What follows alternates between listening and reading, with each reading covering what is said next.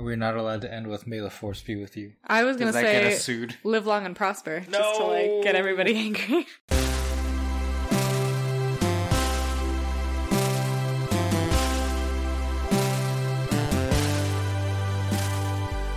Hello, everyone.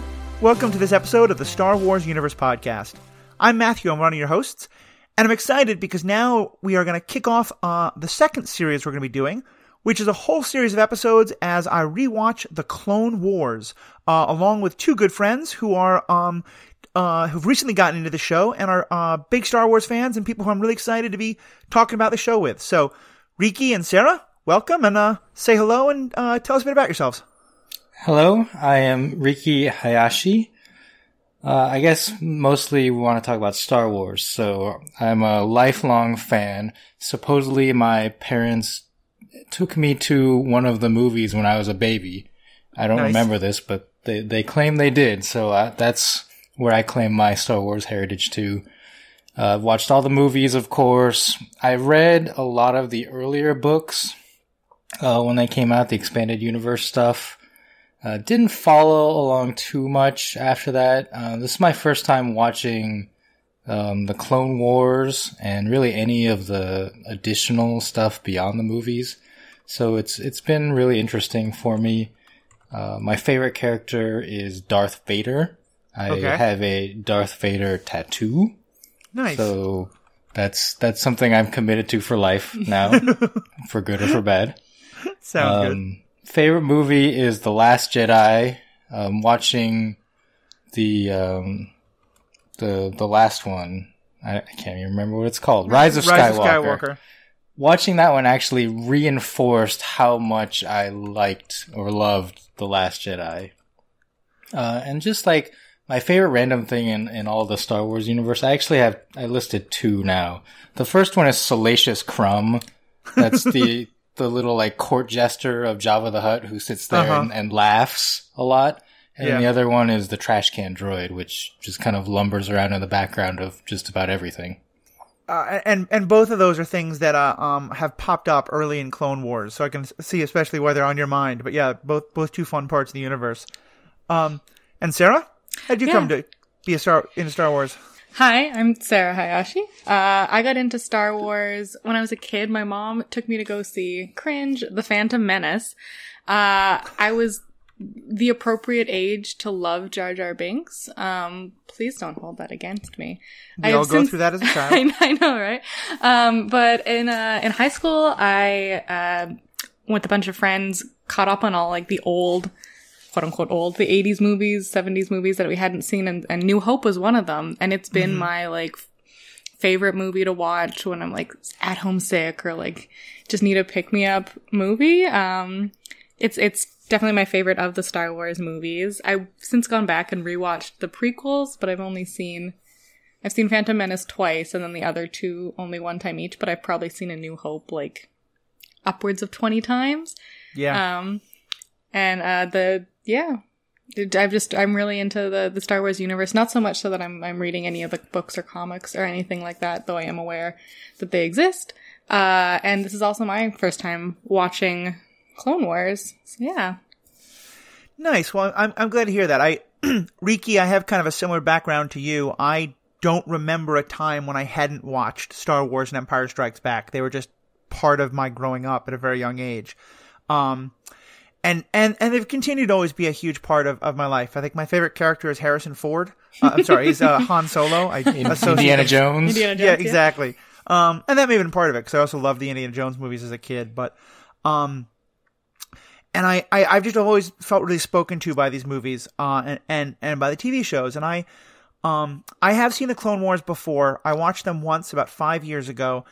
I never wanted to watch them. I always thought it was an animated show. It was a kids show. Yeah. And then my friend Paul, who was my original podcast host on the Superhero Ethics podcast, he knew I was really interested in a lot of questions about the what happened to the Republic, what happened to the Jedi, what happened to Anakin, and that the Clone Wars TV show really explored all that. So I'm really looking forward to the three of us getting to dive into this show and talk about what makes it a lot better than you might think, as well as some really bad parts that it has. Sarah, your childhood favorite, Jar Jar Binks, as we already seen, will continue to show up. And Misa's so disappointed. Yeah, and he's still just as racist as are the Trade Federation folks. But yeah, I think it's going to be really interesting to watch the show with you guys as you watch it for the first time, especially now that we have seen the sort of finale of the Star Wars universe, and it gives us a chance to think about, how do the events of this show inform everything else we come to know about the Star Wars universe, because this period of time of the Clone Wars is one that is, not explored in anything except this TV show, but seems to affect so many things in the universe that we'll be talking about going forward.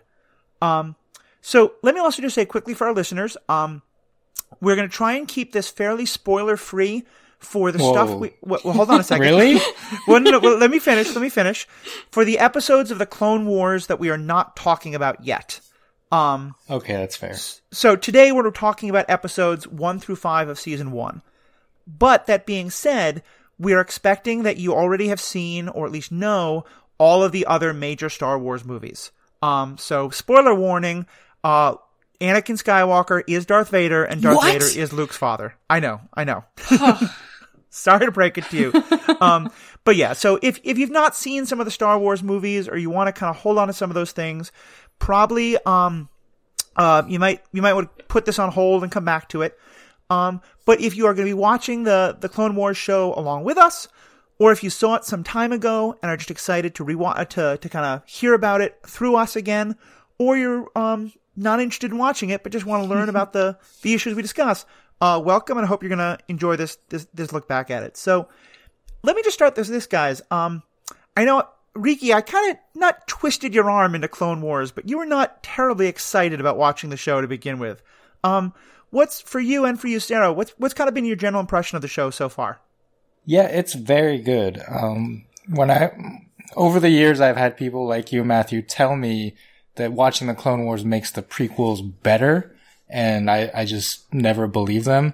And even now, I don't think it makes the prequels better. I think it's a better prequels. Yeah, is kind of my impression. Yeah, I, again, really similar, kind of, bristled against the idea because I had so many people say, oh, well, if you watch it, then you'll love the prequels. And I was just so angry at this idea that I had to commit to a whole TV series to make 3 movies good. Cause that doesn't mean that movies are good. They're still very bad movies. Agreed. But yeah, it's been such, a great show to watch, but it also kind of still makes me extra angry about the prequels because it highlights so many things that they could have done. I think it's actually making the prequels worse. Because the everything you hate about the prequels, the lack of chemistry between Anakin and Padme still exists in the Clone Wars. It's like, why these two people are supposed to be married? Are you kidding me? Mm-hmm.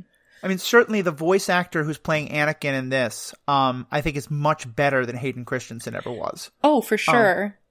But just even beyond that, sort of getting to see the humanity of the clones, and this idea that the Republic maybe isn't just very, very clearly evil. They've got this sort of nebulous quality, whereas in the prequels it was just we're called the dark side, we're the bad guys. But we've got cookies, so come on in, Anakin. He's like, well, all right. You really see that relationship being built with Palpatine, who is being presented as the Chancellor, a really good guy and solid figure in the government. And then you see the clones as these individual human beings who are sort of fighting for their freedom. And it brings up a lot of really interesting points that I think the prequels just kind of midichlorian over. Yeah. Don't use that word. I can edit that out, Riki, don't worry. One thing... Oh, go ahead. One thing for me is I don't like the name. I don't like that it's called Clone Wars. They call these wars the Clone Wars. Because it's all based on one kind of throwaway line from Obi-Wan Kenobi in A New Hope, where he mentions, I fought with your father in the Clone Wars, right? That's the origin of this.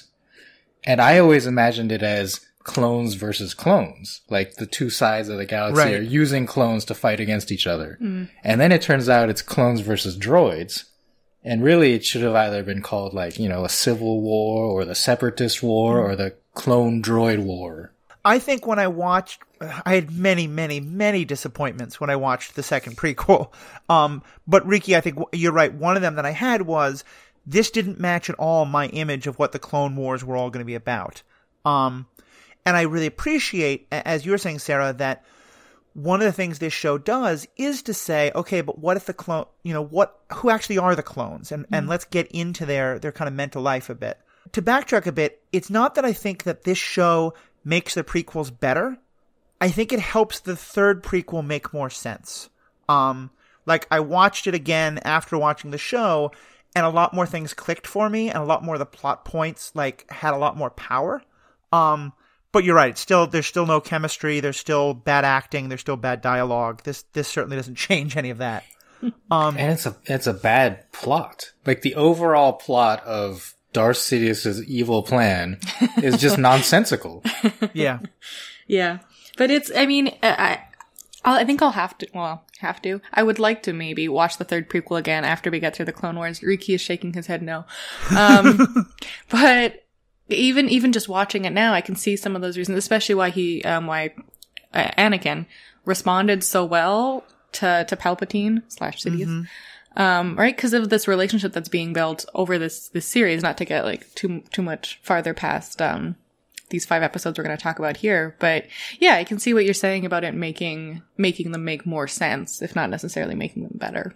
Yeah. I mean, again, without getting into spoilers, but I think we can just say openly that 2 of the main themes that are explored throughout this show, one involving Anakin especially, one is Anakin constantly feeling like the Jedi are not listening to him and that they're kind of being condescending to him, and then thus him sort of turning more towards Palpatine. But the other is, and this is something we do see a lot in these first couple episodes that I look forward to us talking about, Anakin we keep hearing that the Jedi are not supposed to form attachments. And in the prequel, it's just the fact that he's in love with Padme and had those feelings for his mother, and that's why he turns to the dark side. And what the show we're always starting to see starts to explore is this is kind of a general thing for him. And one of the things that means is that he becomes attached to the soldiers who fight for him, to the clones. And I think that's a much more, it just gives much more depth to the idea of how does his, attachment to the clones and the fact that he cares about his soldiers and he can't stop the soldiers from dying. How does that, lead to him being so desperate to keep Padme alive by the third movie? Yeah, I think it's super interesting because you're right. Like, it doesn't really expound on the relationship between Anakin and Padme at all. In fact, in one of the episode 3, maybe, where he's got to save Padme from the Grievous, General Grievous. Yeah, the big warship that has a name, Malevolence. That's yep. And they have like a moment where they're like about to kiss, and they're interrupted by 3PO, and you can almost like feel the sigh of release of like, oh my gosh, thank goodness 3PO interrupted us. Cause it's just like that awkward banter between them. But then if you look at the relationship even between like Anakin and Obi-Wan or, Anakin and Ahsoka, it is that idea of him building relationships with other people who aren't Padme. I don't know. I hope as we get later in the series that this non-chemistry with Padme is going to be addressed, but that might be a pipe dream. Certainly, I will say that the show leads me to the conclusion that Obi-Wan is utterly clueless, because the element of Obi-Wan spending this much time with the two of them and not picking up that they're together does not say much for his perceptions. Oh my goodness, no, I think I think that they don't even realize that they're together half the time. Like, I don't think it says anything against Obi-Wan that you don't see that these two are a married couple, because, like, my goodness, if I didn't know that they were married and it was, like, shoved in my face all the time, I don't think I would pick up on it. I don't think they even know that they're married sometimes, right? They're just like, hi, Senator. Yeah. Oh, I mean, wife? Right, yeah, you. This is one of those things that I either like or don't like about certain TV shows, is that when they have a predetermined endpoint in terms of relationships, and they move towards that. And sometimes, like, the way the characters and the actors interact or the plot unfolds leads you to a different place. And I really like shows that honor that and let the characters grow into themselves. One of my favorite examples is Buffy the Vampire Slayer. Yeah. You know, starts off with Buffy and Angel, and it's just not a very good relationship. And by the end of the series, it's Buffy and Spike, which is still, you know, it's not a good relationship, but it was more interesting television and they had better chemistry. I think so, yeah. And watching the Clone Wars unfold, I would probably say, like, Anakin and Ahsoka should end up together, not Anakin and Padme. I think like Anakin and Obi-Wan should end up together, not Anakin. But yeah, no, I think it suffers from like the How I Met Your Mother syndrome, where they've got this predetermined ending that they're sort of forced into. And like we know that that's what they're going to do because there's these movies that have already been made. But yeah, it is really, I don't know, unfortunate that they don't have the ability to sort of, develop their own conclusion, I guess. The show, rather. Yeah, it's definitely a problem. And I think it's, you know, I remember like, I'm a huge Marvel fanboy as well as Star Wars. And to me, some of the weakest Marvel movies were ones where the author, like, that certain characters had to get to a certain point by the end of the movie to set up the next couple of movies. Avengers 2, Age of Ultron is my favorite example of this, where it just seemed like large bits of the plot made no sense except for later movies. And I think one of the real challenges that Clone Wars has is, you're right, we know where all the characters are supposed to wind up, but at least we get a large amount of room to play in to get there. And I think some of the things that makes the show challenging sometimes are when it seems like it's kind of not knowing where to go because of where it has to wind up. But I think that the time it takes to explore a lot of that really is where it shines. Well, we get a couple of characters here that are not in the movies. So that's an opportunity for them to develop those storylines and hopefully go somewhere interesting. We mentioned Ahsoka Tano, Anakin's apprentice. The clones, right? Captain Rex is, I don't think he's in the movies. I know Commander Cody was in the third movie. I believe Cody is the only one in the movies. I think all of the other clones who are introduced to do not appear in the movies. That's correct. Or at least they're not named in the movie. Right. Sure, yeah. How could you tell? But yeah, no, I agree. Like, we're getting to know these individual clones. We're getting to know Ahsoka, and even just like some of the rando generals. The Jedi, sure. Yeah. Yeah. Certainly one small thing that it does add to to the third movie is when you get to that scene in Order 66 and you see 4 or 5 Jedi be murdered, all of those Jedi are ones you've come to get to know pretty well in the show. So it does make that scene have some more power. And even, sorry, go ahead. No, go ahead. Well, I was going to say even they'd be clones you get to know pretty well. Like, even if you don't know exactly which clones those are, like, we've spent this series theoretically, like we've haven't got to the end of it yet, but you're watching these clones develop as people. So seeing them turn against the Jedi, you know the relationship that the Jedi and the clones have with each other, and that it's a tight relationship. It's very respectful and close. And so to watch them just like, Order 66 is, I think, it gives that scene a lot more impact, having seen the show.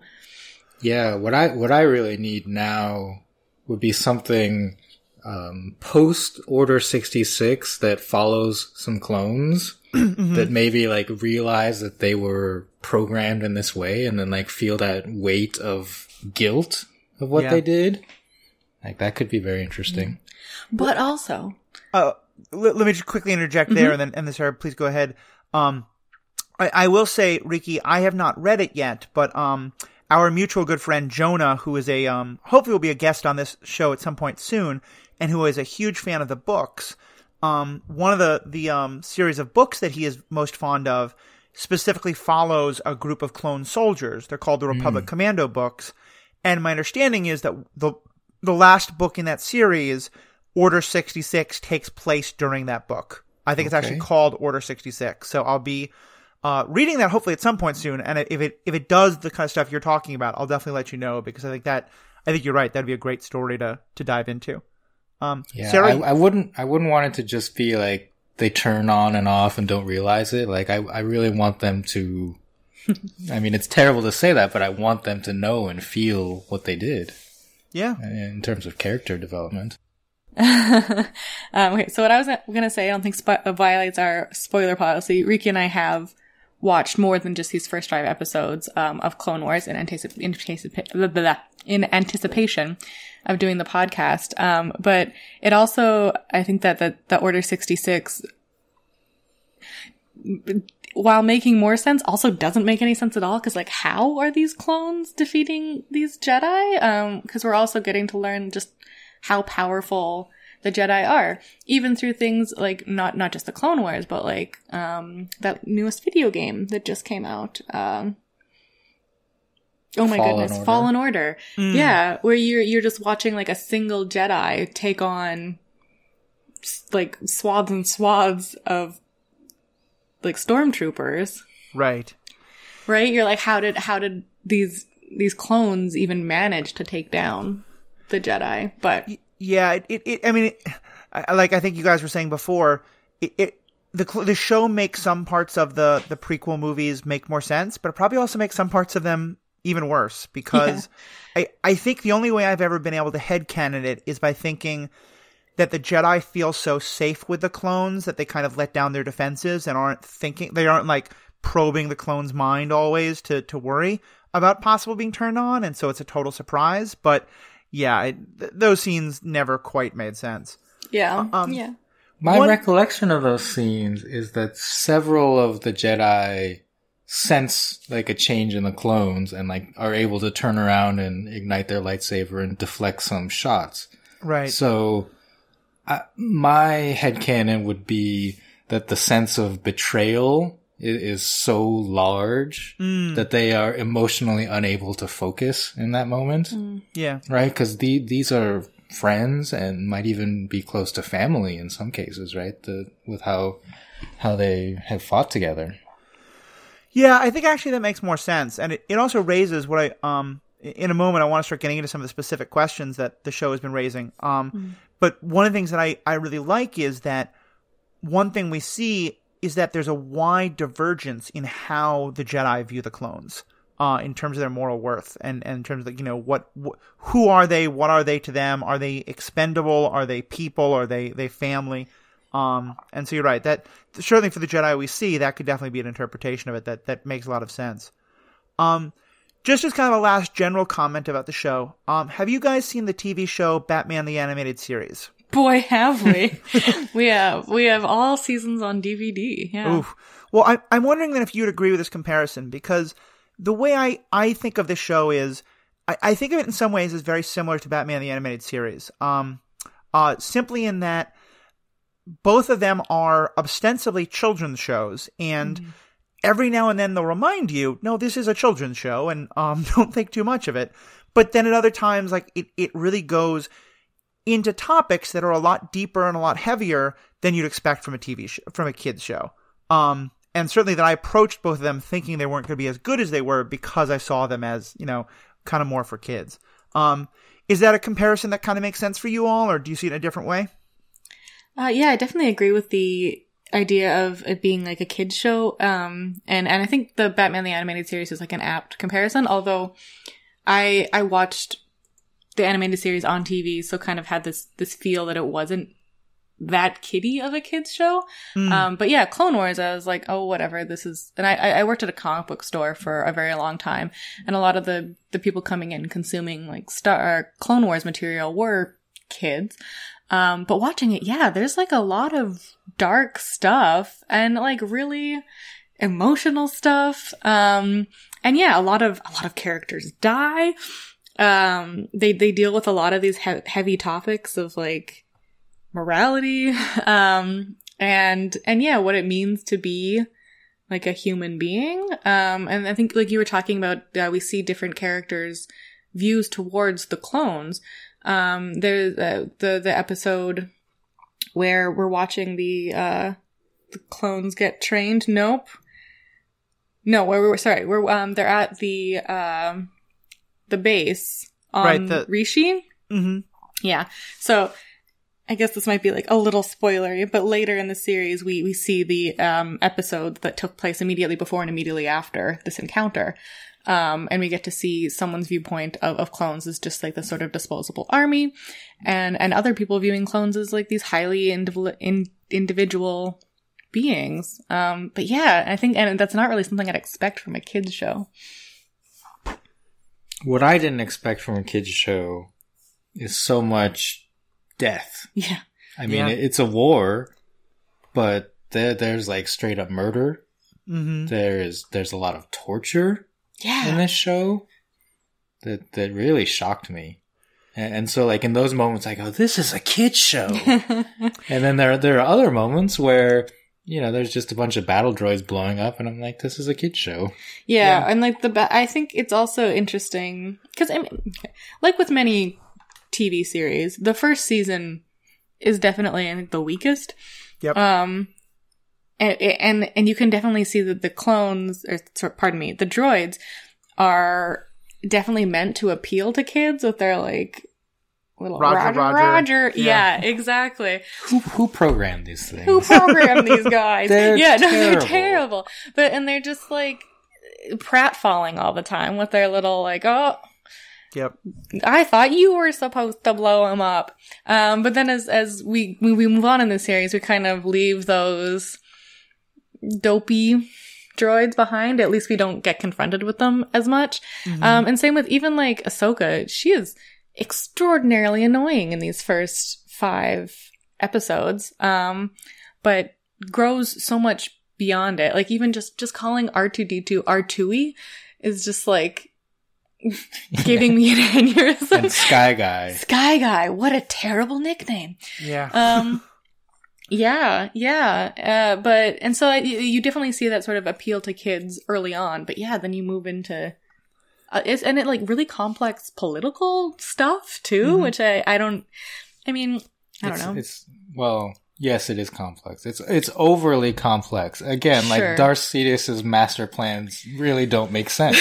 Yeah. They're very complicated, sure. But, yeah, I mean, I don't want to say like, oh, kids can't understand politics. Cause like, you don't want to give, kids I think are smarter than we give them credit for. But yeah, these some of these political plot lines are very convoluted and like. I would like there to have been more politics. Sure. In fact.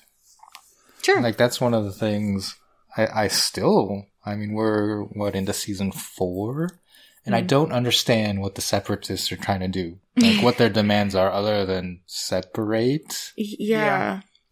It is something that I've commented in other points that to me, the absolute worst moment of the entire Star Wars saga, and I mean, yes, I hate the bad romance lines in Attack of the Clones, but in terms of just betraying the plot that it could have been, to me is when we learn that Count Dooku in the second movie has actually been working for Darth Sidious / Palpatine the whole time.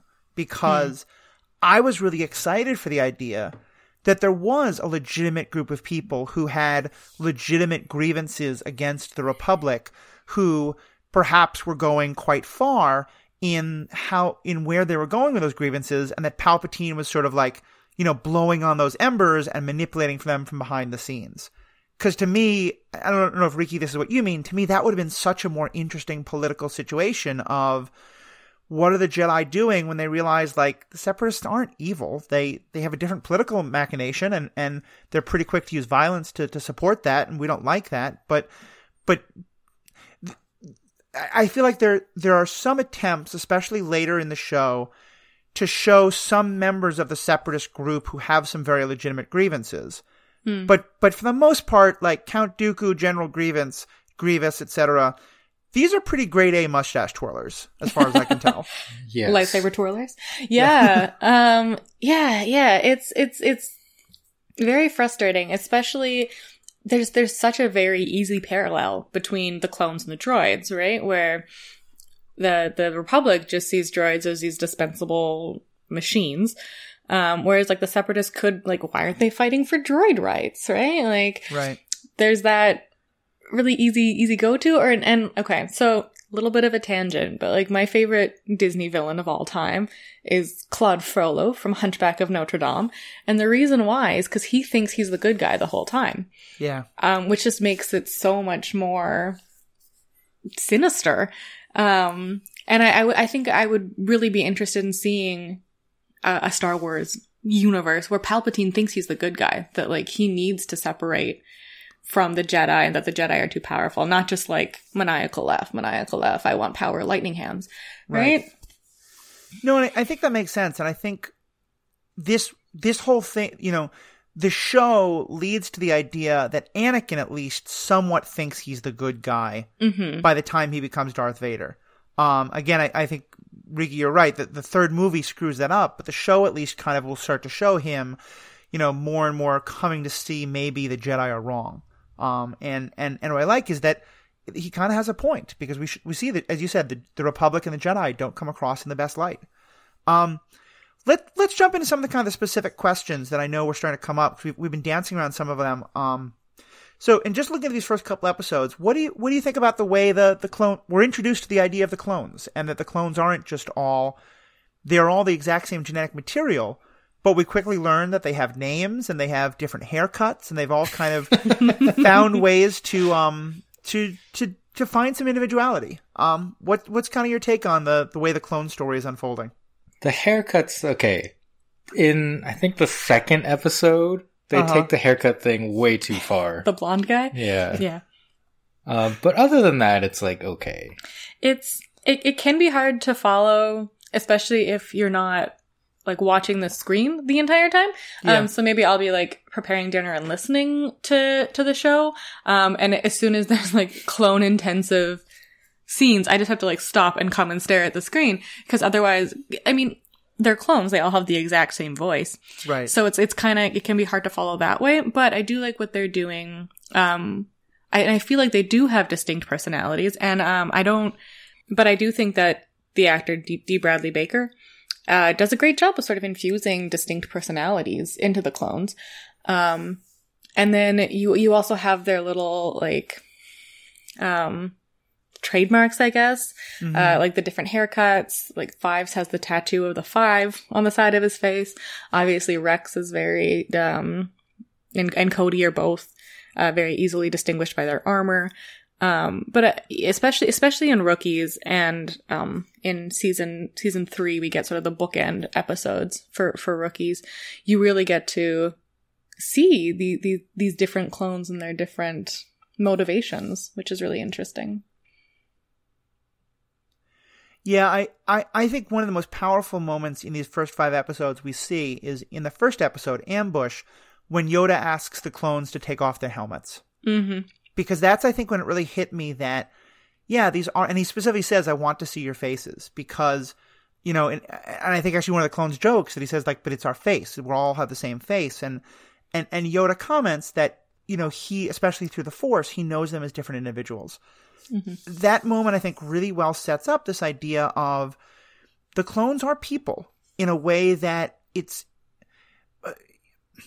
you know, I feel like they exist in kind of this weird halfway state where, you know, because this is a group of sentient beings that were bred specifically for the purpose of war. They have no families. They have no outside life. This is all they have ever known and all they've ever been taught to know. And in some ways, this is one of the things I think that is most amazing in a kids show, because when you think about that you have these hundreds of thousands of beings literally raised to fight and die, for generals, some of whom see them as full human beings, some of them see them as cannon fodder. There's something incredibly tragic about that. Yeah, this is to mix franchises. You know, Star Trek would have a field day with this subject, and it does. You know, the Measure of a Man, whether Data, the android, has rights, is one of the best in the series. Mm-hmm. And there are later ones with the holographic doctor on Voyager about what his rights are. Mm-hmm. Right. And so legally, right, like, what rights do these clones have? Yeah. Like, can they opt out of this war? Yeah, and I think it's also this super interesting, like, nature v nurture idea, right? Because, I mean, like, well, they're all the same. They're all like made in these growth chambers from the exact same genetic material, but they still develop into different people.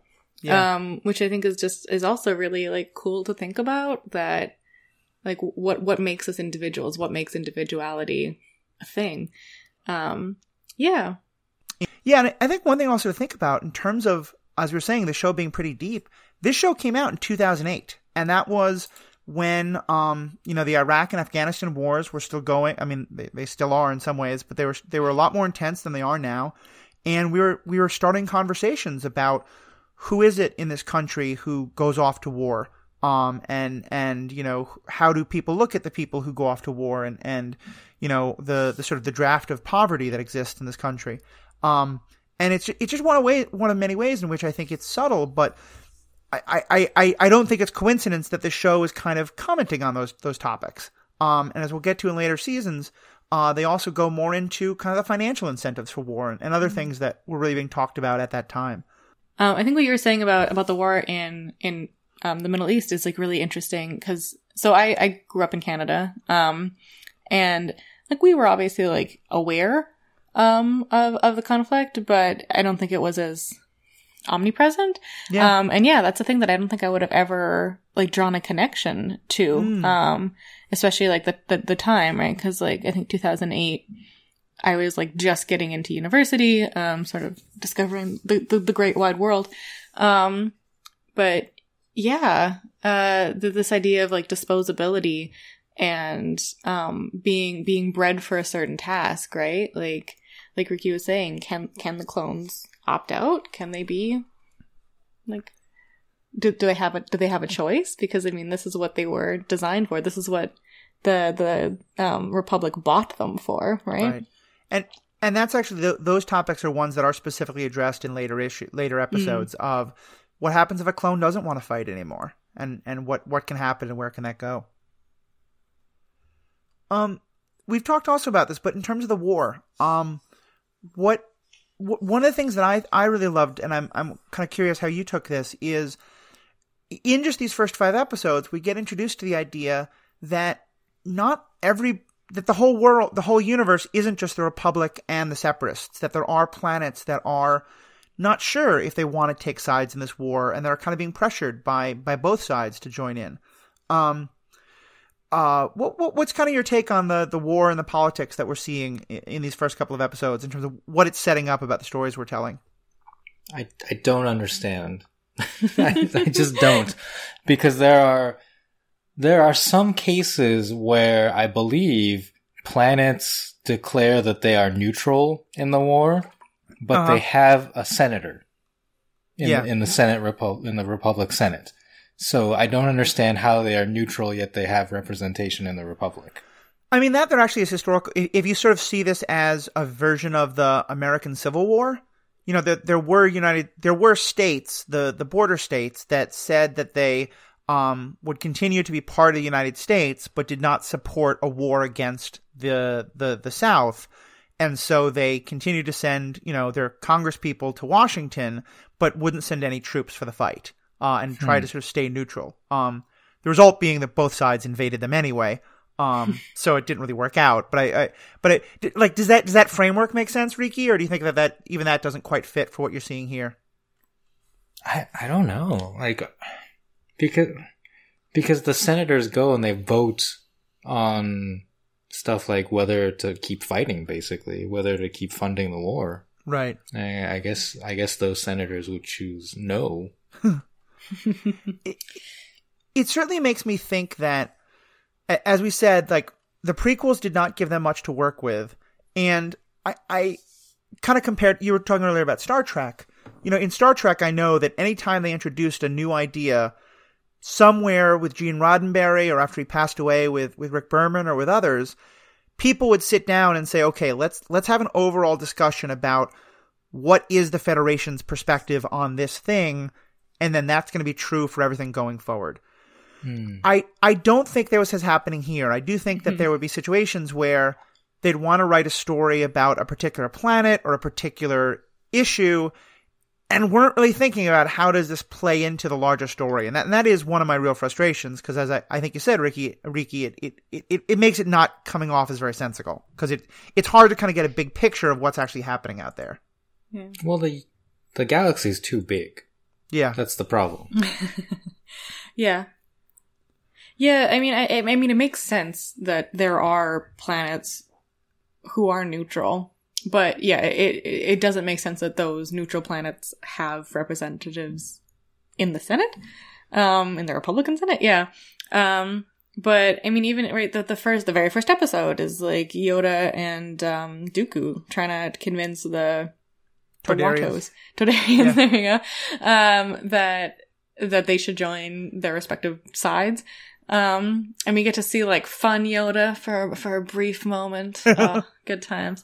But yeah, the idea that like a sort of known race, I guess, is trying to be neutral is a little tough to believe. I mean, when you get to like the Banking Federation, then it kind of makes more sense, where they're just like the Switzerland of the galaxy. Right. But yeah, I don't know. So actually, this is probably a good time to segue. Do you want to start just kind of talking about each individual episode for a few minutes? Yeah, sure. So in Ambush, episode 1, just kind of give a refresher for those who haven't seen it. You have Yoda is traveling to Toydaria, which is the planet of, as you said, the Wattos, the person who owned Anakin in episode 1.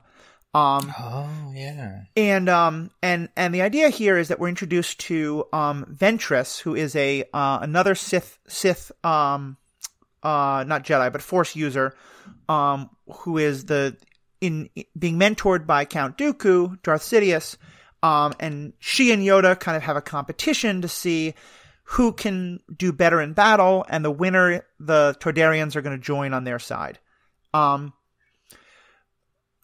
Yeah, which is like a bogus setup to begin with, right? Like, yeah, it's we're going to dumb. have a fight and then you're going to go with whoever wins, which is just like, no, you can fight, but I'm going to make up my own mind. Please and thank you.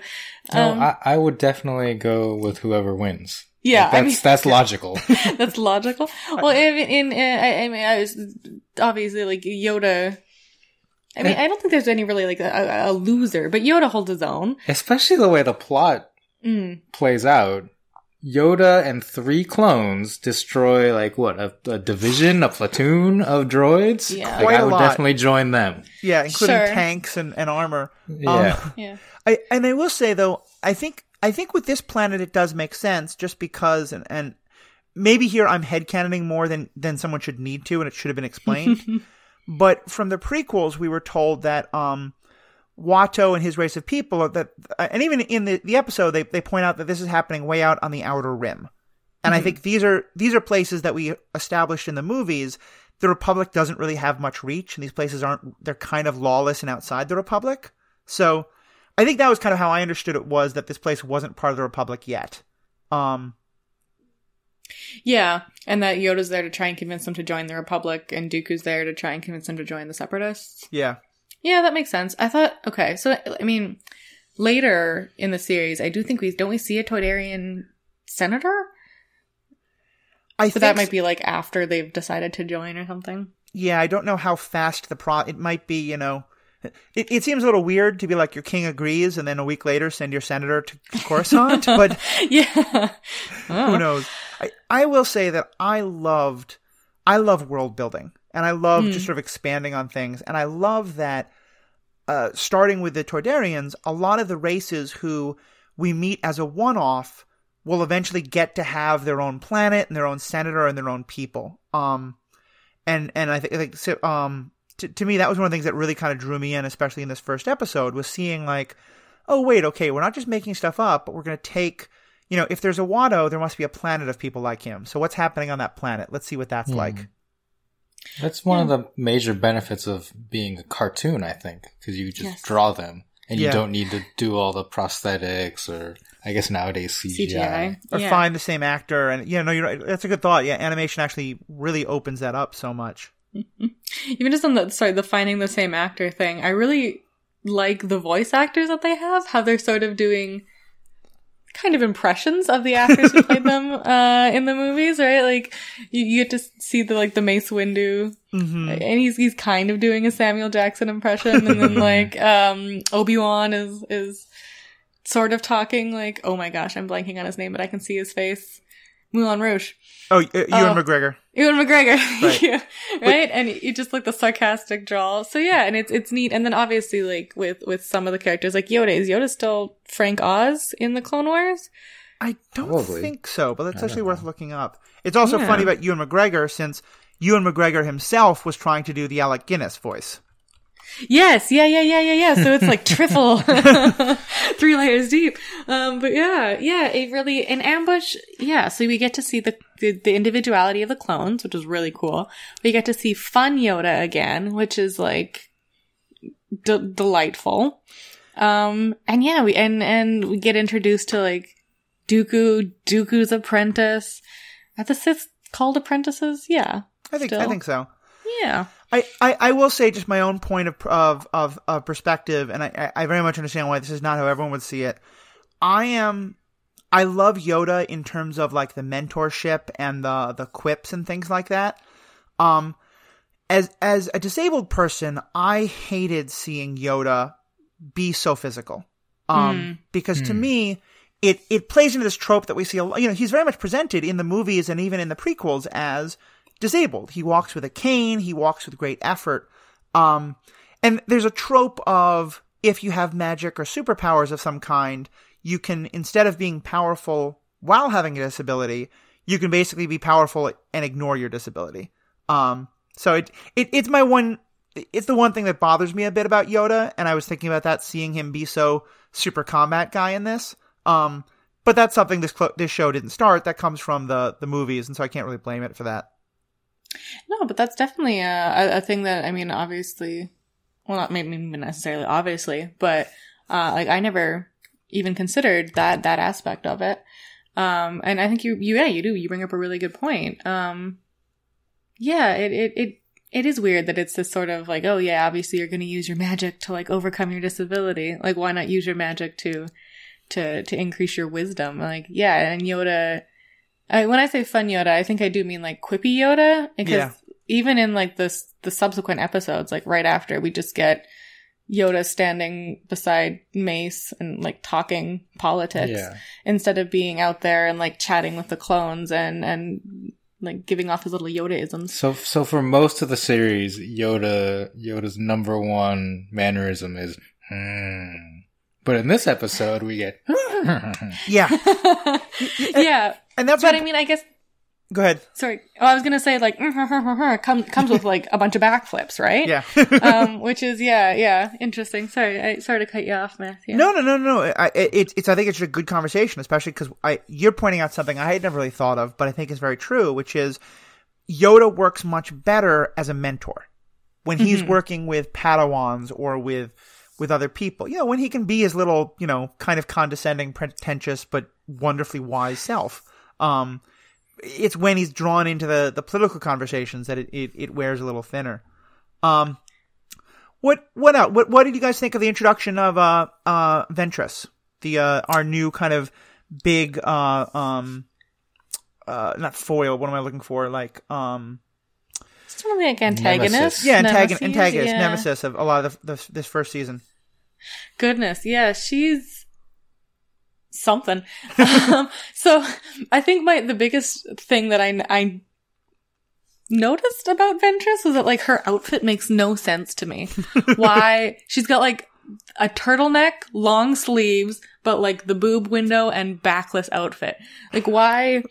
It's like something someone would wear to the Oscars. No, I don't think even that's know. very true. Like, but what? I don't even know how it stays on, because like the sleeves are connected to the collar somehow. I don't know. It's the force, yeah. She's just That's why she can't win a fight. Like, she's using all the force to keep her outfit on. Yeah. But she also she seems interesting. She's got like her little like vampire face markings that almost look like fangs, and I think she has a sort of like Nosferatu-esque appearance. And I do like that we've got another woman in the Star Wars universe. Like that's really nice to see. And even like a baddie, right? Even though she is like very sexualized, it's just nice to have another woman, I guess. Like, cause we have Ahsoka, as well, who again is also wearing like the skimpiest outfit. Yeah. And she's like a kid, which is like super disturbing. There's a lot that's problematic about Ahsoka and the outfit and things like that. But I agree. It's one of those things that's really, it's a weird thing because on the one hand, this is not the best example of female representation in a show like this by any means.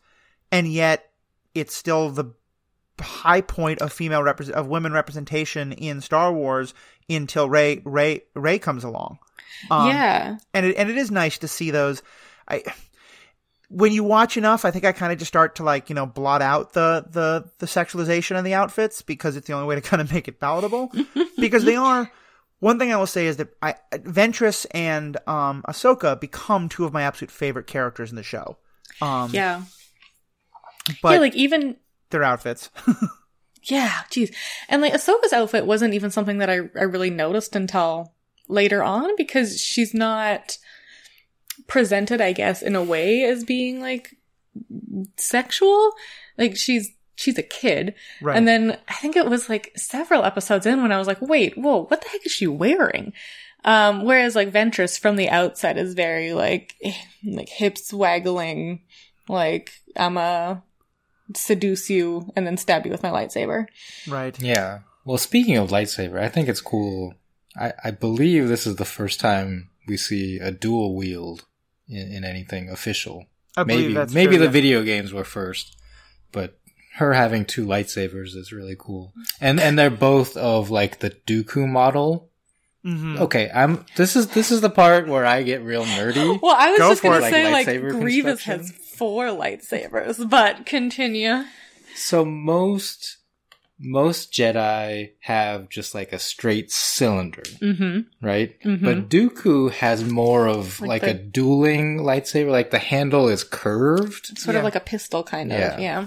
So there was actually, I think, in one of the RPGs they established various fighting styles of Jedi, and Dooku represents the more like aggressive attacking style, like fencing. And so Ventress having 2 of these and dual wielding this is kind of interesting. I like that, especially because it's, I think, helps to explain that, in A New Hope, lightsabers are basically claymores, as far as I can tell. I mean, these are big, two-handed swing. You take slowly. a big swing, and then like they stop with their sword, and you just like sit there and zap at each other for a little bit. Whereas by the time of like Rey and Kylo, they're pretty much like they're sabers, Mm-hmm. And so I please jump in with that nerdiness as much as you can, especially because we're gonna get to episodes where we see Padawans making their own lightsabers that I think you're gonna really enjoy. Ooh, that's exciting. So any other kind of general thoughts about this first episode? I think it's a really neat setup, right? Like I think it's a good setup too, because we get to see Yoda, who's like a very recognizable character in the Star Wars universe, and then we get instantly put into like, there is a war, here are the 2 sides, go, right? Yeah. It's a good setup, and it's got some fun battles, a lot of rogering. Yeah, it's a good, I guess, pilot. It wasn't a pilot, but it's a good first episode. Yeah. Yeah, because there was like the movie, The Clone Wars, not like the animated Clone Wars movie before this show. Which is remarkably bad, and so we did not start by trying to watch that one. Ooh, okay. Disney Plus is like confusing because they both have like very similar pictures. So I'm like, wait, no, this is a movie. Let's watch the TV show. I'll say the one other thing I want to say about that last episode, before moving on, is I think it also really establishes that all the stuff we talked about with the clones, but it also to me says a lot about how the clones themselves are taught and raised, because one of the things I think was really interesting is how surprised the clones are that Yoda treats them as such individuals and cares about them. And I don't know if that's because of how they're raised and taught, or if that's because of how the other Jedi have been treating them. But to me, that was really striking, that it's not just that Yoda treats them like this, but that's a surprise to them, that's not what they're used to. Yeah. Yeah. So, kind of going from there into the next 3 episodes are part of an arc. One thing the show, I think, I really like that the show does is they have kind of like stories that go from like 2 to 5 episodes at a time. And it's the 3 episodes, but I think we can kind of talk about them all at once, of Rising Malevolence, The Shadow of Malevolence, and Destroying Malevolence. And it's all about the... terrible name. Yes, for sure. They're not subtle. General Grievous, Count Dooku, Tyrannus, Insidious. But the concept here is that there's this incredibly powerful Sith separatist ship that's been destroying Alliance ships, and they have to find a way to destroy the ship and then rescue some soldiers who were lost when they were trying to destroy the ship. And then finally, when we have the ship on the run and we've almost destroyed it, for bizarre reasons that of course make sense, Padme and C-3PO just blunder into the path of all of this, I guess because Palpatine gave her bad information, and she becomes Grievous's prisoner as kind of a human shield, and they have to be rescued. Yeah, not the highlight of Clone War plotting, I think, for sure, but what's surprisingly bad. Yeah. What's your guys' take on this episode arc?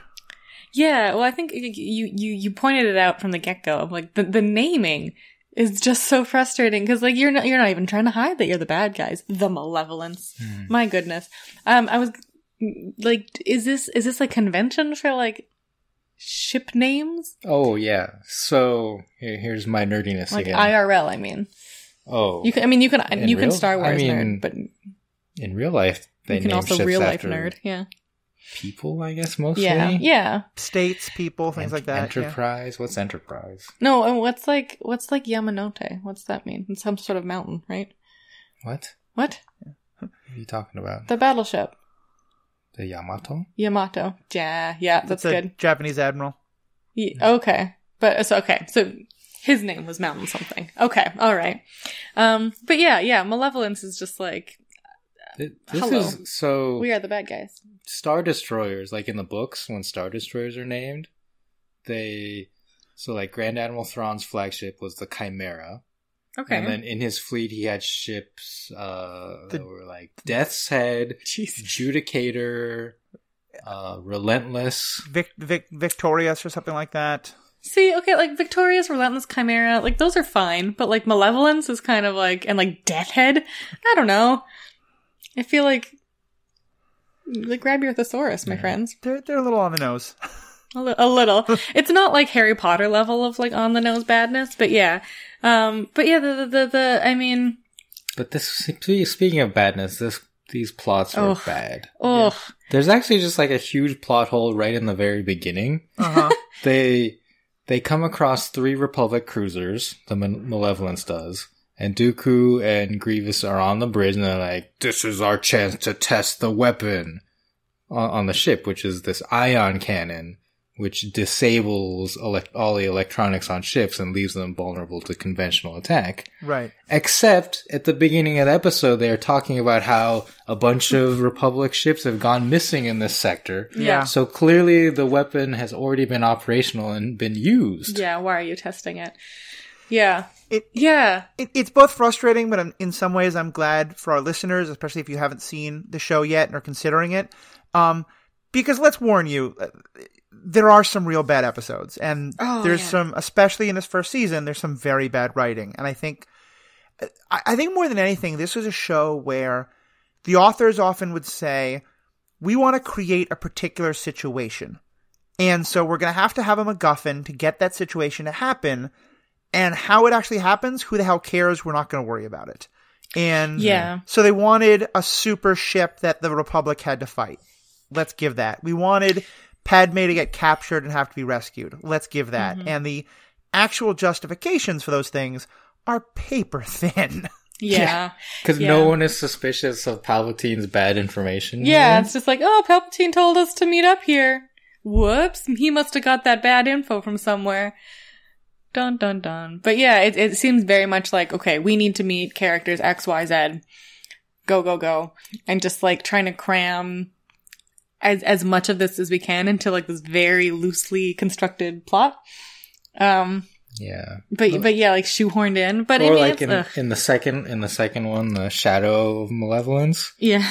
The Malevolence is en route to attack this clone hospital, which is like the only hospital in the sector, and there's like 60,000 clones here. Yeah, which and is it like gave me really bad flashbacks to most of the Star Trek movies, because in those, the Enterprise is the only ship that's available to do this thing. Yep. Sometimes near Earth. I'm like, why aren't there more ships near Earth? Yeah. Yeah, also just like get another hospital. Like, Yeah. my goodness. Then you can mention it as frequently as you mention your home planet of Camino. Which is just like... There's a little bit of eggs in a basket situation there. This is definitely true. Yeah. Yeah. This is also where we get introduced to General Grievous. We actually get we meet a lot of characters in this one. I think General Grievous is the one thing that the Clone Wars, like, he was terrible in the prequels, and I think even he's funnier and has a little more of an interesting character in this. But he's still overall, I think, just a pretty terrible character who I'm generally happy not seeing on screen. I call him General Cookie Monster because I was convinced that like this voice actor has to be Cookie Monster. It's not. I looked it up. But just like every time he says anything, I just expect him to be like, "Me want cookie."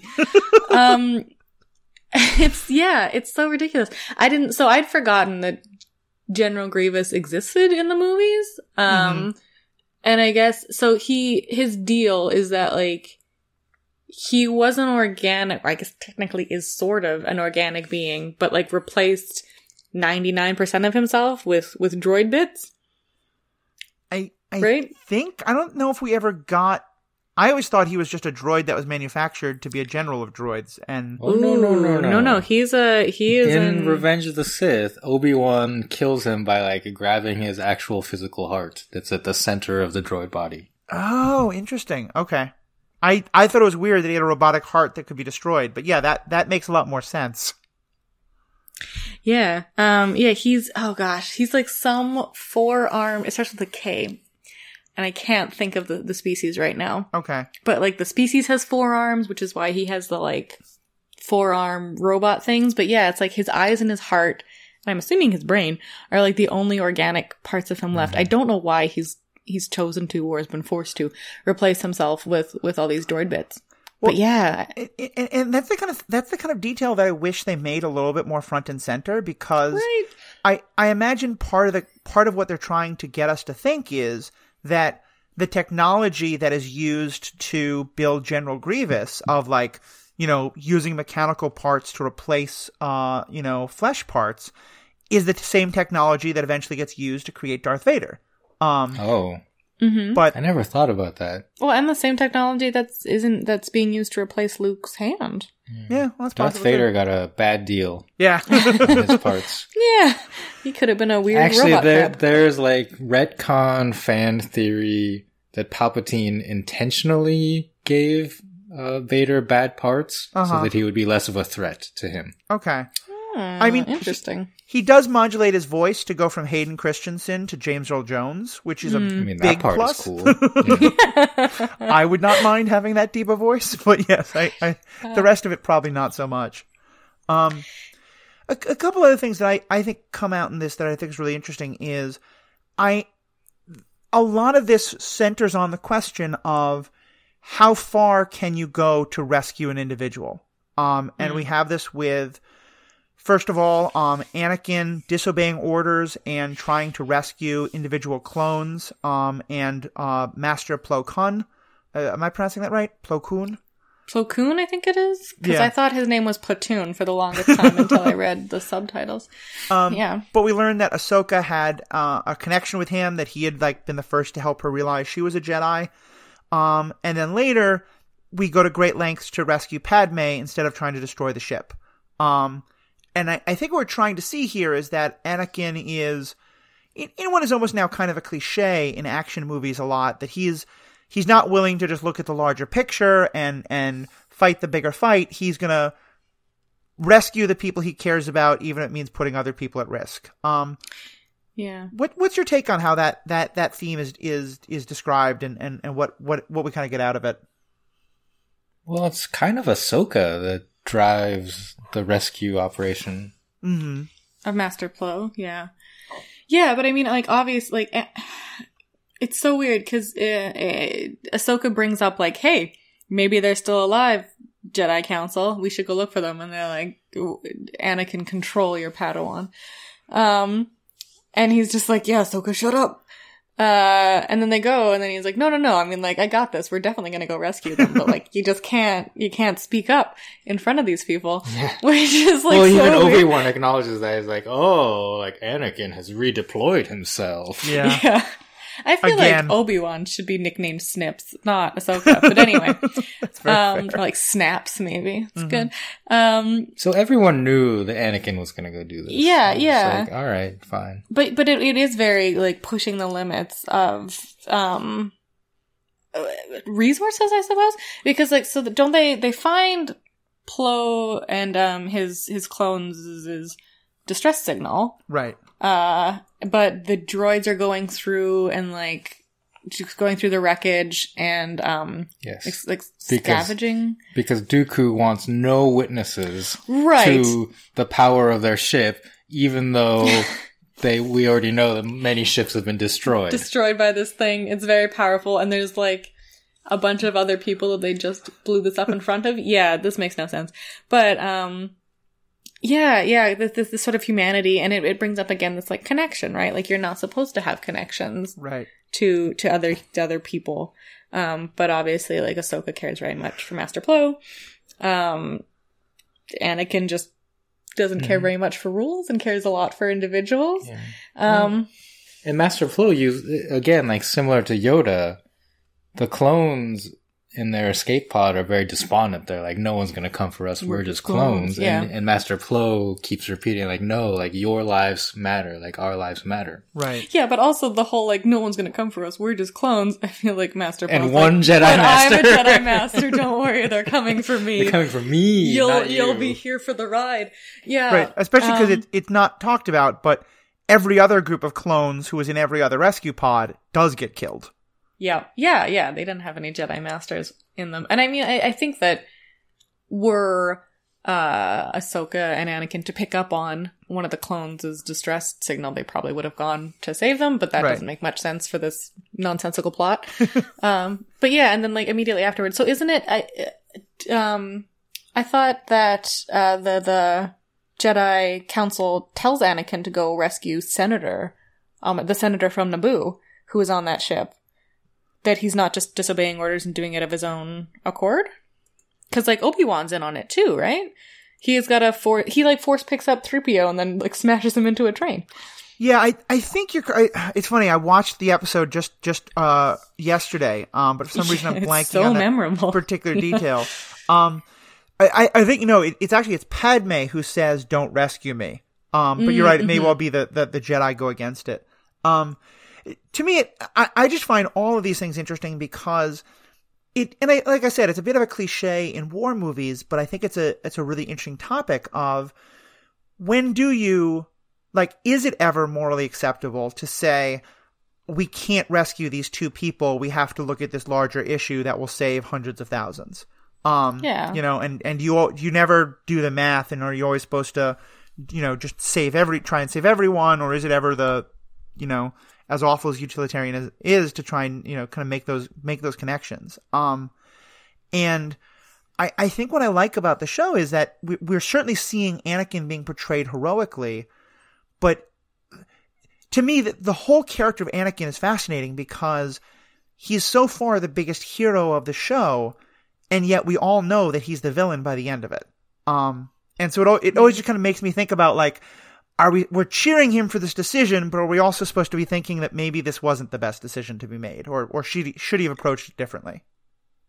Yeah, not in these 5 episodes, but in later ones, there's sort of, like, coy little nods to what he's about to become. And this idea of, the sacrifice. Yeah. I mean, like, from a sort of cold empirical standpoint, you're like, oh yeah, if I have to give up one life to save hundreds, obviously that's what's going to happen. But when that one life is like your friend, your master, your secret wife, then it, and the 100 lives are just like a bunch of clones, then it kind of like maybe tips the scales in a different direction. But yeah, even in this episode, the destruction of the Malevolence, the third one. It's just called Destroy Malevolence. Just called Destroy Malevolence? That's so bad. Because after this, no one ever feels malevolent towards anyone else ever in the universe. They've just destroyed Malevolence. Delightful. But I think like you can sense Padme's like already getting fed up with Anakin, and we're like 4 episodes in. Because she's like, don't come rescue us. Think of everybody else. Like, you need to shut down this ship so it doesn't ion cannon a bunch of planets. And they're like, no, we're gonna come for you, Senator. Don't worry about it. So they get in there, and then like, yeah, they have their private train moment that I mentioned earlier, where 3PO interrupts them with his Anthony Danielsing. And then they go on and they go to the control room because Anakin's gonna rig it so that they think their hyperdrive's working, but it's actually just gonna hyperdrive them right into a moon. And they get in, there's a bunch of clones, and the first thing Anakin does is like force push Padme into an elevator. Oh my gosh, yes. And then she gets out and she just gives him this like, what the fuck, dude, look. And he doesn't say anything about it, and she just seems very like ignored. And then he's like, I'll reprogram the thing, and she's like, okay, I guess I'll clean up the droids after you. Yes, yeah, and that moment where she's just like, guess I'll pick up the mess you made, is just so like, I think it was supposed to be this like, oh haha, marriage bickering, but it's just like Anakin is ignoring his wife and like forgetting that she's even his wife because like they have no chemistry at all. Yeah, his treatment of her is not really a paragon of relationship goals, unfortunately. I mean, in any sense, no. But then it's. Well, we live in a Joker Harley world now, so this is also true. Yeah, but the idea that like he turns to the dark side for Padme is just so. Ugh. Yeah. Right? Like, there are so many other reasons for him to turn to the dark side.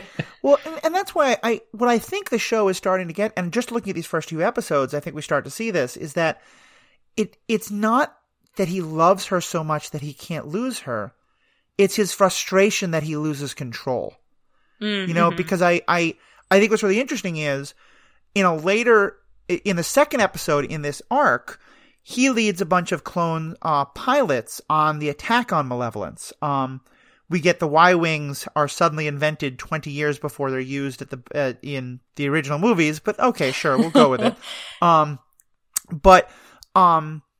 on that mission, like, he loses a lot of his clone pilots, and he's told at one point, like, that the price of this mission might be that you lose a lot of pilots. It might be hard to... You know, the minimize casualties part of your mission might be hard. And he kind of shrugs that off. And I might be reading too much into it, but what I was kind of getting there is that he's sort of like, he's comfortable deciding to do a mission where there might be a high rate of casualties. It's when it's out of his control and he can't stop it or he can't do anything about it. That's what really drives him crazy. Yeah, he does seem very much like a control freak. And I think Padme is someone who he thinks he can control, right? Like, he can force push her into an elevator and then make her clean up his mess.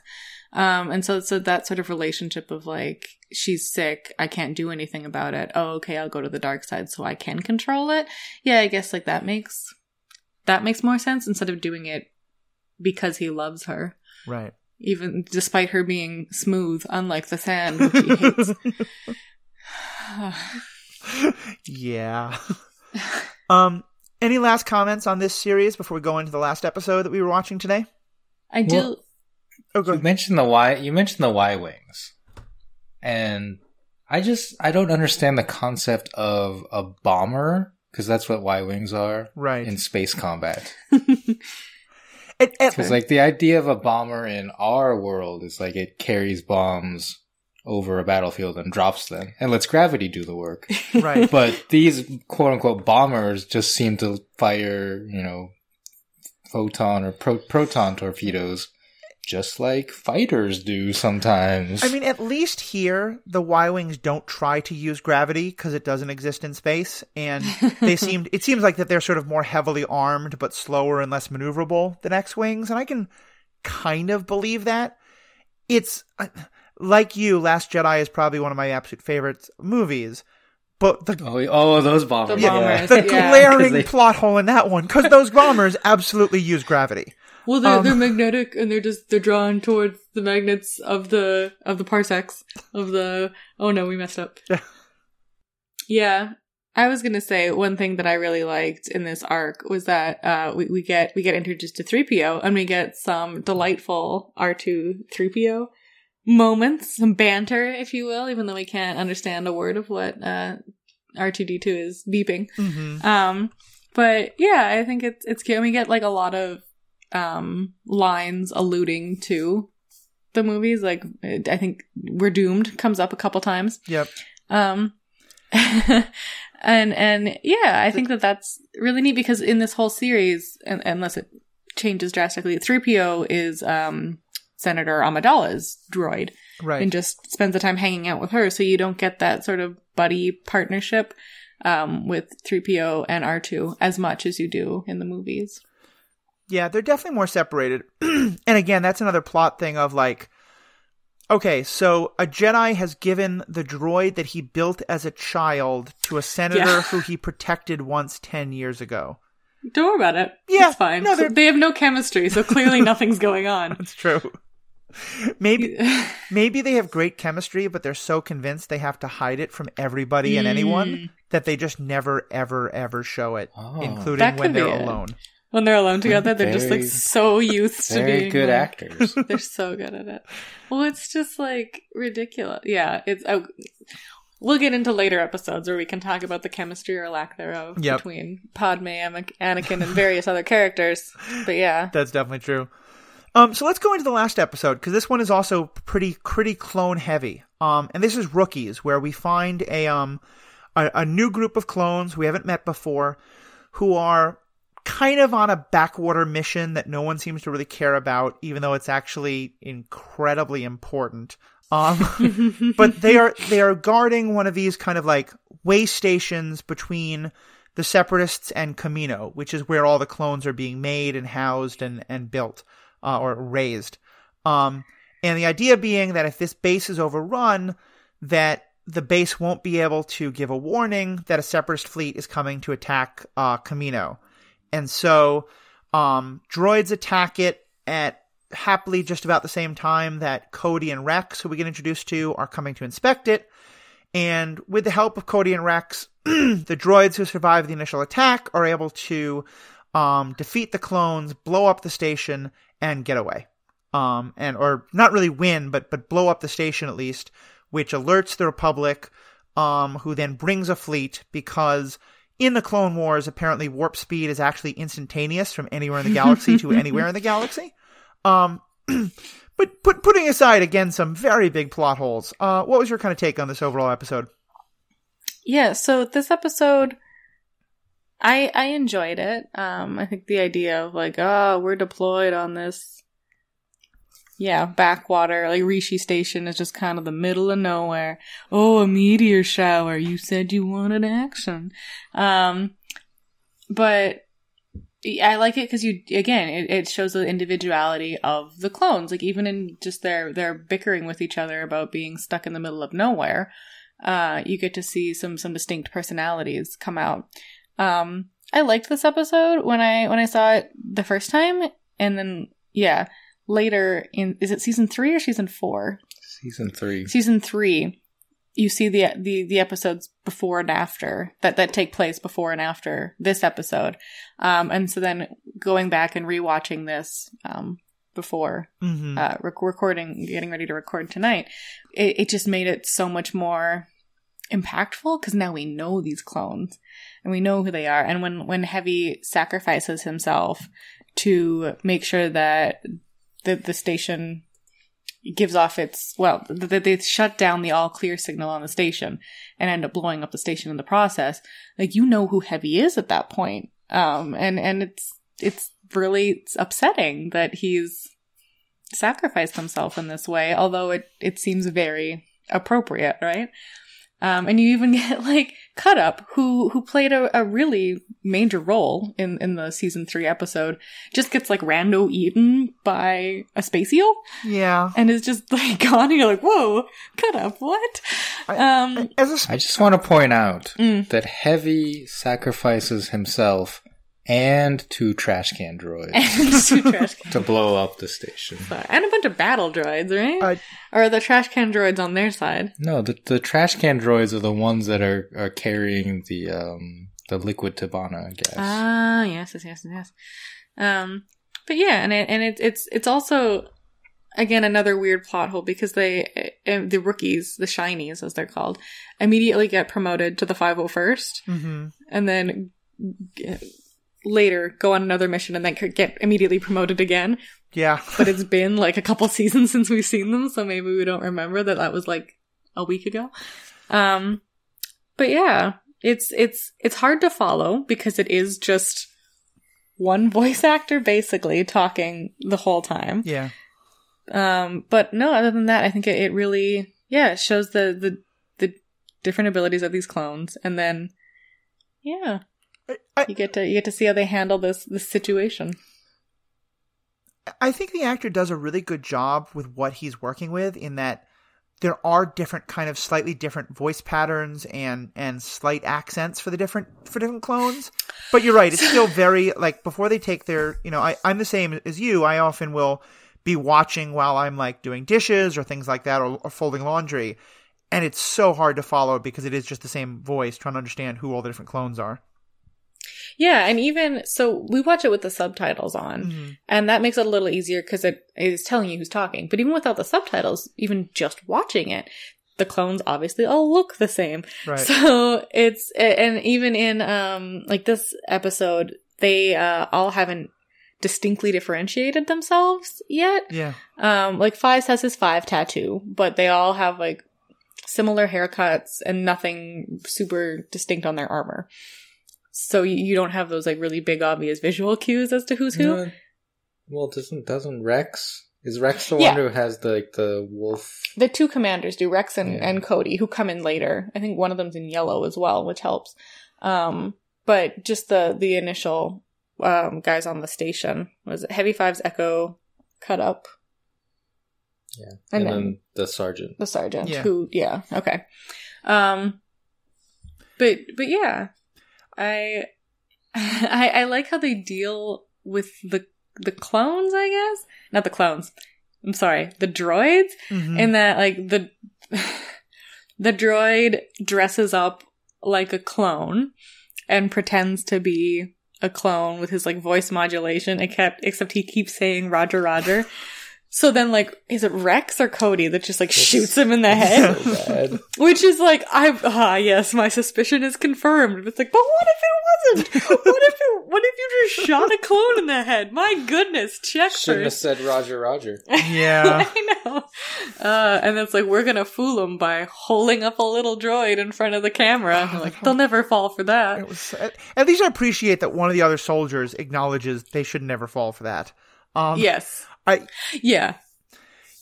is one of those episodes where I love so much of it, and so much of it is also still pretty painful.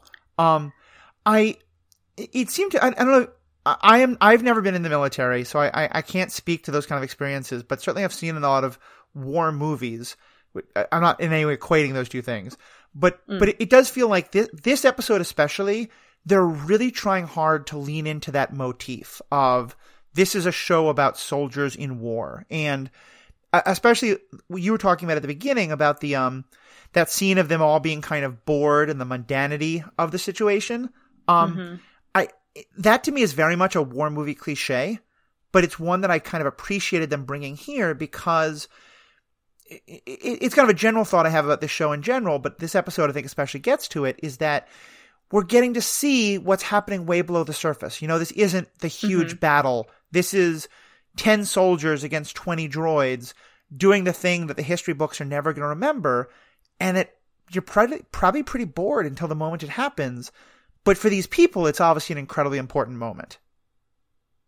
Yeah, for sure, right? And like the galaxy is really, really, really big. So even though, like as you discussed, like Rishi Station is extraordinarily important, there's probably a bunch of little stations just like it out in the middle of nowhere that don't feel particularly important until they're being threatened. Mm-hmm. This one seems important, though. Yeah, just like it's monitoring the flight path to the only planet where clones are produced. Oh my goodness. Also, like, a drinking game, if you want to destroy your liver, is to take a shot anytime a clone mentions that Camino is their home planet, and that's what their home is. It's like they're home to them. It's where we were born. Oh my goodness. I think in this episode alone, they mention it like 5 times. Just like, we get it. Oh my, and it's so, like, the dialogue is so unnaturally terrible. It's like, you guys forget that if we don't stand here, then our home planet where we were born on our home planet of Camino is in trouble. Well, and it goes to what we were saying before about it being a kids show, and I think, I mean, obviously I was the one who made the comparison. I think the comparison between this and Batman the Animated Series is accurate, but I also think that Batman the Animated Series is a TV show for 13 to 16-year-olds that tends to often be much more adult. This is a show for 8 to 10-year-olds that sometimes tends to be much more adult. And yes, but that's why it's also so interesting is, and I think, Riki, this is something you said in your notes, like, it's also a show where we get introduced to a character who literally, suicide blows himself up to save the mission. That's not something we generally show 8-year-olds. Yeah. And it's, I don't know if it's like, because the clones are clones. So even though we're losing. Yeah, but no, yeah. But we've mentioned that these clones have a later arc. Or there are later episodes that deal with them. Mm-hmm. And it's emotional. I cried. Yeah, like it. So one of the comparisons I made was that G.I. Joe for me was the war cartoon. Yep. When I was growing up, and literally no one dies in that. I think they probably had like some kind of contractual obligation that they could not show anyone dying. In order to show this on TV. There's always a parachute. Every single time a ship gets blown up. A tank blows up, you see the pilot of the tank like start to climb out and then go, as it blows up. They shoot their lasers at each other and never hit. So for me, like one of the formative cartoons was Robotech, where several characters do die. And those were like really big moments. So to get something like this, so early on in this series is really quite telling, I guess, of how much television has changed and like what people are willing to show their kids. Yeah. It is very much a TV show about war. And yeah, there are casualties. And yeah, I think it was surprising that so before Heavy even sacrifices himself, a lot of clones just die in the initial strike. Mm-hmm. And then even one who, like, Cut Up, who, a named character, is just like I said, randomly eaten by a space eel. He makes a joke. He's like, better watch out for the space eels. And then the space eel just eats him and carries him away. And he's dead. Speaking of, and you're just like, what? I am curious about the xenobiology of this galaxy. That it does seem that there are an awful lot of asteroids that support life forms that seem far too large for the amount of food they consume on this lifeless rock of an asteroid. Yeah, or like the asteroid is just one big monster in the center of it, just waiting for a ship to land inside of it. Yeah. So Sarah mentioned like drinking game stuff earlier. 2 of my drinking game things in this series are take a drink anytime General Grievous does the Linda Blair, like, walk on all fours. Yeah. And then another one is take a drink anytime Obi-Wan Kenobi rides a random animal on a planet. Because he does that in Revenge of the Sith. Yep. And he at least like 3 times, I think, I've seen him just ride an animal. It's like, what? Are you Dr. Doolittle of the Jedi? To be fair, he's a Disney princess. I think like one of it's the same animal 2 times, but yeah, I thought you were gonna say take a drink every time Obi-Wan Kenobi like makes a sarcastic remark when he's about to die, but then there does definitely seem to be that somewhere along the way Lucas Studios figured out that they knew how to make Rancor like monsters and just never let that go, because there are in every movie since then and in all the TV shows the love of just showing big, dumb monsters that will attack you if you get too close, which somehow live in proximity to space-age civilizations without problem. It's a little surprising to me, but, you know. Or I feel like you walk out to your car in the morning, it's like, whoa, a dinosaur! Look, no one ever goes fishing on Naboo, clearly, because those waters are very, very dangerous. There's always a bigger fish. Goodness. Well, okay, so I don't know if that's in a movie, but in the Star Wars ride at Disney, I'm assuming World as well, but Disneyland, one of the scenarios they have now is like you go to Naboo. So this is probably from a movie, and I'm just not remembering it. Where like you're flying around, and a fish almost eats you, but then a bigger fish eats it instead, and you get to speed away. Is that just a scene from a movie? Yes. Okay, cool. And then Qui-Gon says there's always a bigger fish. Oh, yep. Cool. All right, cool. Glad that I spotted that reference immediately and tied it instead to a ride at Disneyland. But yeah, I feel like that's Star Warsy enough now. That's good. Yeah. I have a very faint memory of the prequel movies. So watching even just like the Clone Wars, I think I'm finding myself asking like a bunch of and questions about it. And the internet will give you all the answers so that you don't have to go back and watch them again. Yeah, I don't want to watch them. Yeah, that's fair. I also don't, because I mean, like, so I've seen Phantom Menace twice. Once when I was like a little kid, and then once when I watched all 3 prequels, and I've only seen the other 2 one time each. And yeah, even by the time that I was watching the last one, whose name I can't even remember, Revenge of the Sith? No. Yep, Revenge of the Sith. Yeah. I was just so frustrated with it that I don't think I was even paying a bunch of attention, because it was just like, there was so much potential. And I think that's why I'm enjoying Clone Wars so much, because they're actually going in and exploring that potential. Yeah.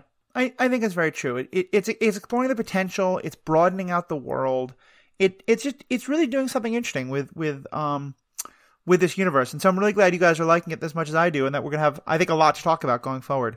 I know it's getting late, especially you guys are on the East Coast, and so it's even later for you. So let me just bring up one last thing quickly as kind of a closing topic. Every one of these episodes starts with a kind of like old-timey movie clip narrator telling us in very purple language and very sort of excitable voice what's happening, and that, Padme has fallen into the clutches of the devious General Grievous, and Anakin's rushing to rescue them. What do you think of that framing technique of starting all the episodes with that narrator voice? And what's your kind of understanding of him? I love it. So I like that it's like the Dateline.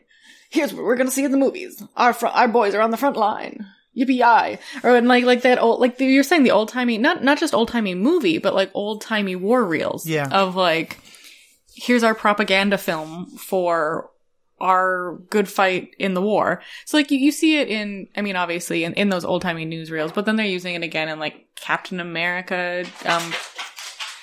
Sorry. It's late here on the East Coast, which means it's time for the cat to run around like a maniac. That's fair.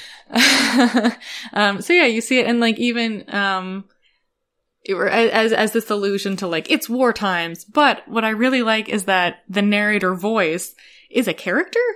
Like he's just one of the generals, and you hear him speaking. Oh my goodness, cat. Sorry. You hear him speaking in that sort of dramatic voice, just to the Jedi, and like telling them what's what. So I think it's this interesting, like breaking of the fourth wall, because obviously when he's giving these sort of Dateline updates, it's stuff that, some of the stuff is stuff he'd have no way of actually knowing about. Yeah. But I think it's interesting in placing it in like this is war context. It's the Admiral. It's Admiral Yularen. Admiral Yularen. Oh my goodness. Who you will be surprised to know survives the war, joins the Empire. Oh no. And is stationed on the Death Star. Oh. And in fact is supposedly one of the characters in the room when Darth Vader chokes them off for making fun of the Force. Nerd. So, this guy 100% should be like, oh yeah, Force is real, my friends. Yeah, that's always... I served with Jedi. that's another goodness. big plot hole that established. But yeah, I have the same feeling as you do, and I remember at first I wasn't quite clear because it felt like a weird thing to do if it was meant to be a universal narrator. But once I realized that, no, this isn't a narrator, this is... What we're hearing is, like you said, the Republic propaganda. And that's why it's told in these terms, and you're meant to kind of think of it as an unreliable narrator. That made it so much more interesting to me. Yeah. And there are things that you sort of have to suspend your disbelief because in the update, the narrator is telling you things that he would have absolutely no reason to know or ability to know. Yep. But yeah, I really like it as a framing device. When you were talking about the introduction, I thought you were gonna mention the little fortune cookie quotes. Oh, yes. Oh, no, I have... Okay. Are you ready for this? Yeah, I'm waiting for Riki to talk about these. Go ahead. Oh my goodness. I told you I would do this. Okay. So, in addition to the newsreel, there's also like a spiffy, inspirational sentence. In traditional Star Wars blue letters floating in the middle of the sky. Okay, so for each episode, I have the actual quote at the beginning, the inspirational quote. I've taken a keyword from that quote and then searched on a website that has fortune cookie messages. Okay. It's actually called www.fortunecookiemessage.com. And I plugged in that keyword and I searched for a similar quote. Oh my goodness. And now it is up to you to decide which is the Clone Wars quote and which is the fortune cookie message. So we'll start with Ambush. Okay. The Yoda episode. Yep. 1. The leader seeks to communicate his vision to his followers. Or 2. Great leaders inspire greatness in others. It's definitely 2. I think it's 2, yeah. The first one's a little too wordy. Okay. You got that. That is the Clone Wars quote. Okay. Episode 2. Rising Malevolence. The keyword is conviction. Okay. 1. Belief is not a matter of choice, but of conviction. Ooh. Or 2. If you feel you are right, stand firmly by your convictions. No, it's number 1. Matthew? I think it's... Oh, this is a tougher one. I'm going to say 1. All right, you're correct. Okay. Yeah. Number 2 could be Captain America. That's true, too. Jeez, yeah. And it's also why I often disagree with Captain America, but moving on. Yeah, anyway. Episode 3, Shadow of Malevolence. The keyword here was path. So 1. Easy is the path to wisdom for those not blinded by themselves. Or 2. You can't go down the right path without first discovering the path to go down. What? Oh, this is harder. Have you like... Because the first one I was like, that can't be the Clone Wars. But the second one, I'm like, that can't be the Clone Wars. That can't be the Clone Wars. Have you like de-Yoda'd any of them? Like if they're in... No? These are all the full quotes. I think the second one is the Clone Wars. What was the second one? You can't go down the right path without first discovering the path to go down. What? What was the first one? Easy is the path to wisdom for those not blinded by themselves. Okay, I think it's... Then this No, is... Yeah, I think it's the first one. All right, so here we disagree. She thinks it's the first one. I think it's the second one. It's the first one. Because this is the one where Anakin is like... Or not Anakin, Ahsoka is like disagreeing and going and following to get Master Flow back, right? No, this is the one where Anakin leads the fighters Oh, well, then I don't even the know. Y-Wings All right. on the attack. I was just guessing lucky then. Okay. Episode 4, Destroy Malevolence. All malevolence. Keyword There'll is- never be malevolence anywhere in the galaxy anymore. The keyword is plan. Plan. Quote 1. Plan your work and work your plan. Ooh. Quote 2. A plan is only as good as those who see it through. Okay, I know this one. So I'm gonna let you guess, Matthew. I think it's number 2, simply because I had Chinese food a couple days ago, and I think I got number 1 as an actual.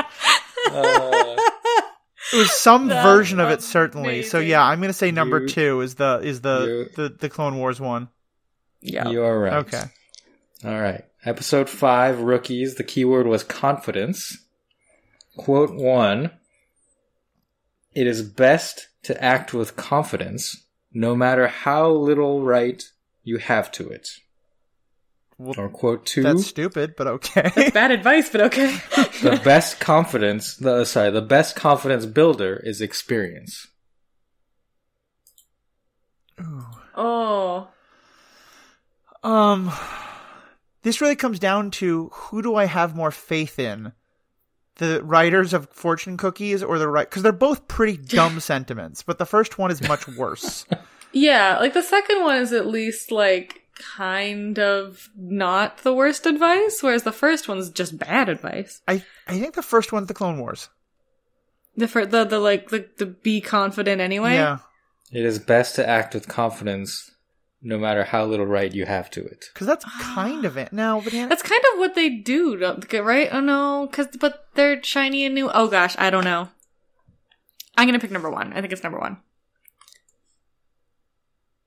Matthew? I'm number 1 too, yeah. You're wrong. Oh, wow. Fortune Cookie. FortuneCookieMessage.com. So wait, what was the real one? The best confidence builder is experience.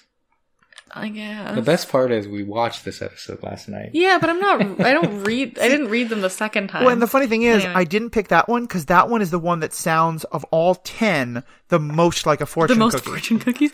Yes, yeah, yes. Oh gosh. So That's why I started doing this. I'm like, what is up with these fortune cookie messages? this is a great thing. I'm 100% saying we should put this as a regular thing in our episodes. And I might even say that sometimes, maybe instead of asking it on air, we'll have you read them on air, but then have our listeners try and guess. Because I think this is really kind of brilliant. Yes, yeah. So- It gets harder because some of the seasons, it's just like very obvious war stuff. Yep. And it's like, I'm never going to find a fortune cookie thing about this war. About the Force. And like some of them, I know some of the little scrawls are definitely written in In Yoda. yeah. Which is why, so the first one that you thought, the fortune cookie one, I thought sounded like a Yoda message unyoded. Does that make sense? Which one was it?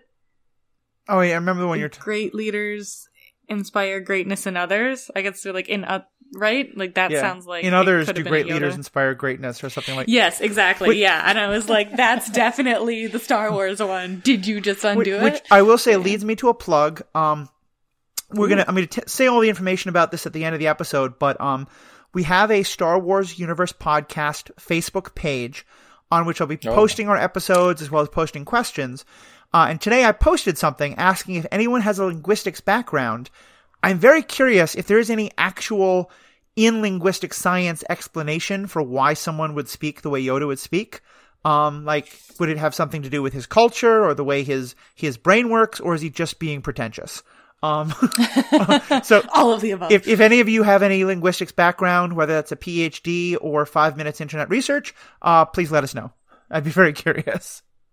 Yeah, I really like Yoda speak. It's helping me learn Japanese, because of like the sentence structures seem Yoda-fied to me as far as where like the verb always appears at the end of a sentence. That's exactly what I'm at. I was wondering about it. I was wondering, is there some sort of logic to that, to the way Yoda speaks, that it would be possible that like his species had a language where he learned to conceptualize language in a different way. And so that's very interesting to hear that for Japanese it might be a little similar. Sure, but I mean then like like when Japanese people learn English, they don't Right. still use the grammar of their language. But I mean, I guess when you're like 500, maybe he was speaking only Yoda language for like 300 years and just kind of got ingrained. I got nothing. But yeah, if like I would be super interested to know if there's like a linguistic reason behind Yoda speak. Yeah. So yeah, if you, and our listeners, if you know about this, please find our Facebook page, Superhero Ethics. Sorry, that's my other podcast. That's Muscle Memory. I follow that one. Star Wars Universe podcast. But yeah, let's kind of wrap up. The cat sounds like it wants some attention. Do you guys have any other final thoughts or ideas you didn't get a chance to talk about, or questions you wanted to raise?